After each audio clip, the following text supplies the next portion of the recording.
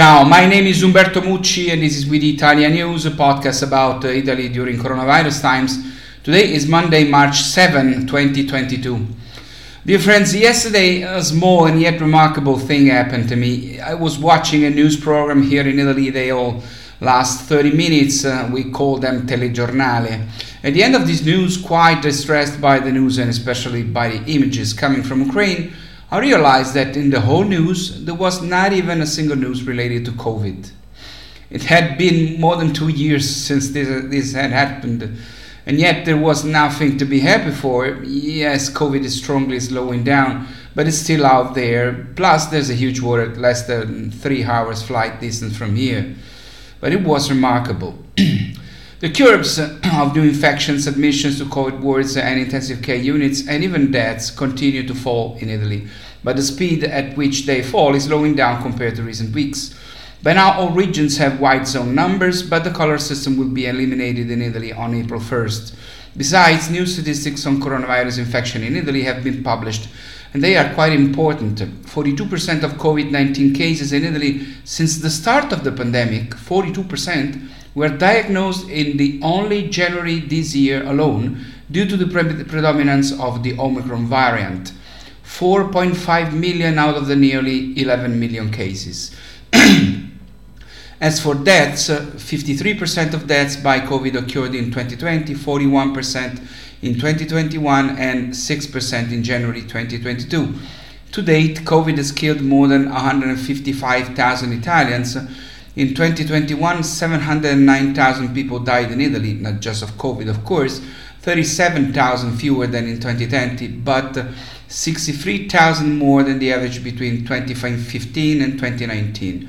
In 2020, 746,000 people had died, just over 100,000 more than the average of the previous 5 years, the highest in 2020, the highest figure ever recorded in Italy since the Second World War. The arrival in Italy of refugees from Ukraine is increasing. At the moment there are about 3,000 a day, but this number is destined to grow further. They are already 10,000 here, almost all women and children. The head of the civil protection, the Italian FEMA, has appointed commissioners the presidents of the regions who have asked the government to involve the army for border controls. Certainly not to stop those fleeing from the bombs, but to help with health controls. The Italian government is counting on the extraordinary network of reception that sees Italy as a protagonist, also thanks to the Ukrainians who already live here, 248,000, of which 190,000 are women. And the government has also provided for the inclusion of children and young people in the Italian schools. But it is also necessary to deal with the pandemic in order not to risk a new health emergency. In Ukraine, only 35% of the inhabitants have completed the vaccination cycle, and pediatric vaccinations are also very little widespread. Those who arrive in Italy from Ukraine must take a diagnostic test within 48 hours of entry into Italy, if not done at the time of entry into national borders. Positives and their contacts will go into quarantine and be managed according to current regulations. The regions must also offer vaccination to all those who arrive and have not received administrations or otherwise have not completed the cycle. And in theory, in Italy, there is a vaccination requirement for those over 50 years, which applies to both Italians and foreigners. The delicacy of the situation will be managed by the regions as best as possible. It is certainly not an easy situation. But protections against other diseases are also low in Ukraine. Recently, there have been large outbreaks of measles and especially polio last year, a disease that has now disappeared from our country.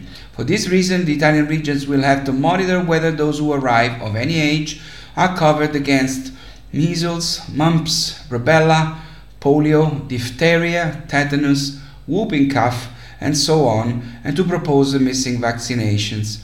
Italy has a solid and successful history of welcoming Ukrainian children.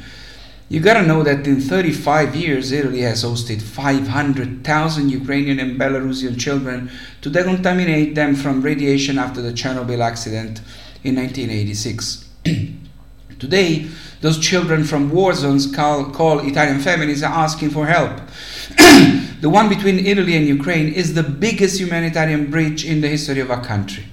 The periods of radioactive decontamination of the Chernobyl years have been transformed into periods of rehabilitation, not only of health, but also of affection. It took only 40 days of uncontaminated air and the Italian sea for the level of radioactivity in children to drop by more than 60% back in those years. It is why Italian journalists sent to Ukraine always find someone who answers their questions in Italian and never fails to thank Italy. In the meantime, around 500 doctors, nurses and healthcare workers have responded to a call from Italy's central Lazio region around Rome, seeking to recruit medical staff to help people affected by the war in Ukraine, in the areas affected by the conflict, as well as in neighboring countries. Among the 500 medics in Lazio who signed up were 172 pediatricians. When the pandemic arrived, Italy discovered that its national pandemic emergency plan had not been updated for years and was therefore almost unusable. Today that Russia is bombing nuclear power plants in Ukraine, remembering also the danger we experienced here in Italy after Chernobyl, and considering that there are nuclear power plants in France a few kilometers from the border with Italy, we discovered that at least our National Plan of Protective Measures Against Radiological Emergencies is updated. It was written in 1996, then rewritten in 2010, but every 3 years it is checked and updated again. Obviously, we all hope that we will never have to use it, also because there is a strong doubt if the necessary protective equipment to be quickly distributed to the whole population is available. Masks and other pandemic devices were not. As mentioned in the last videos, the Russian invasion in Ukraine has completely changed in just 10 days the energy policy of Europe, and in particular that of Italy. Italy is gearing up to prepare to replace the 48% share of Russian gas we use. We have resources to get to the end of the summer, even if tomorrow Russia decides not to send any more. And in these 12 days since the beginning of the war, it has already reduced by 10% the amount of gas sent to Europe. From this point of view, Italy is the country that is better off in Europe. Deposits are currently full on average in the EU at 29%, with a peak in Italy at 39%.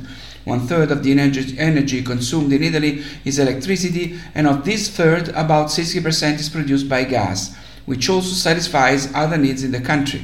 The government is quickly preparing a new national energy security plan that will increase the number of suppliers, detaching us from the main one, the Russian one, with both immediate and medium-term actions. In addition, it seems that everyone in Europe has understood that it is important to negotiate prices and contracts at European level, and not each country on its own. The lessons of vaccines was useful in this, because it was Europe to negotiate and then redistribute vaccines to its members, and this has guaranteed low prices and more than sufficient supplies for everybody. But gas is not the only commodity at risk from the war. The FAO index of food prices in February reached an all-time record, surpassing the previous one of 2011 by 3 points, and is up 3.9% compared to January and 20.7% on an annual basis. And for some basic necessities, prices ran even faster on the double push of energy increases and the war. Within a week, the price of wheat has increased by 38.6%, that of corn by 17%, and that of soybeans by 6%. The war is a serious problem that adds to the problems that already existed in Italy, because we depend on foreign countries for 64% of our wheat supplies. In the last 10 years, Italian corn production has been reduced by almost 1/3 and wheat production by 20%, but it is the entire European agricultural policy that has reduced the amount of land to be cultivated in recent years. And the same is expected for the future.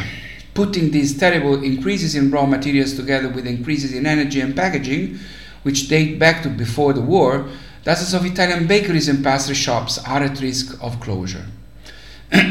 Now, when I can, I try to end this video with the good news. Here's the one for today. Since Italy relaxed entry restrictions for travelers originating outside the European Union on March 1st, a travel experts site have noted an incredible 1,300% year-over-year increase in searches for enter Italy from USA. Americans and other non-EU travelers are allowed to enter Italy for tourism without mandatory quarantine, and only a standard green pass will be needed, either a vaccination certificate, a recovery certificate, or a negative test result.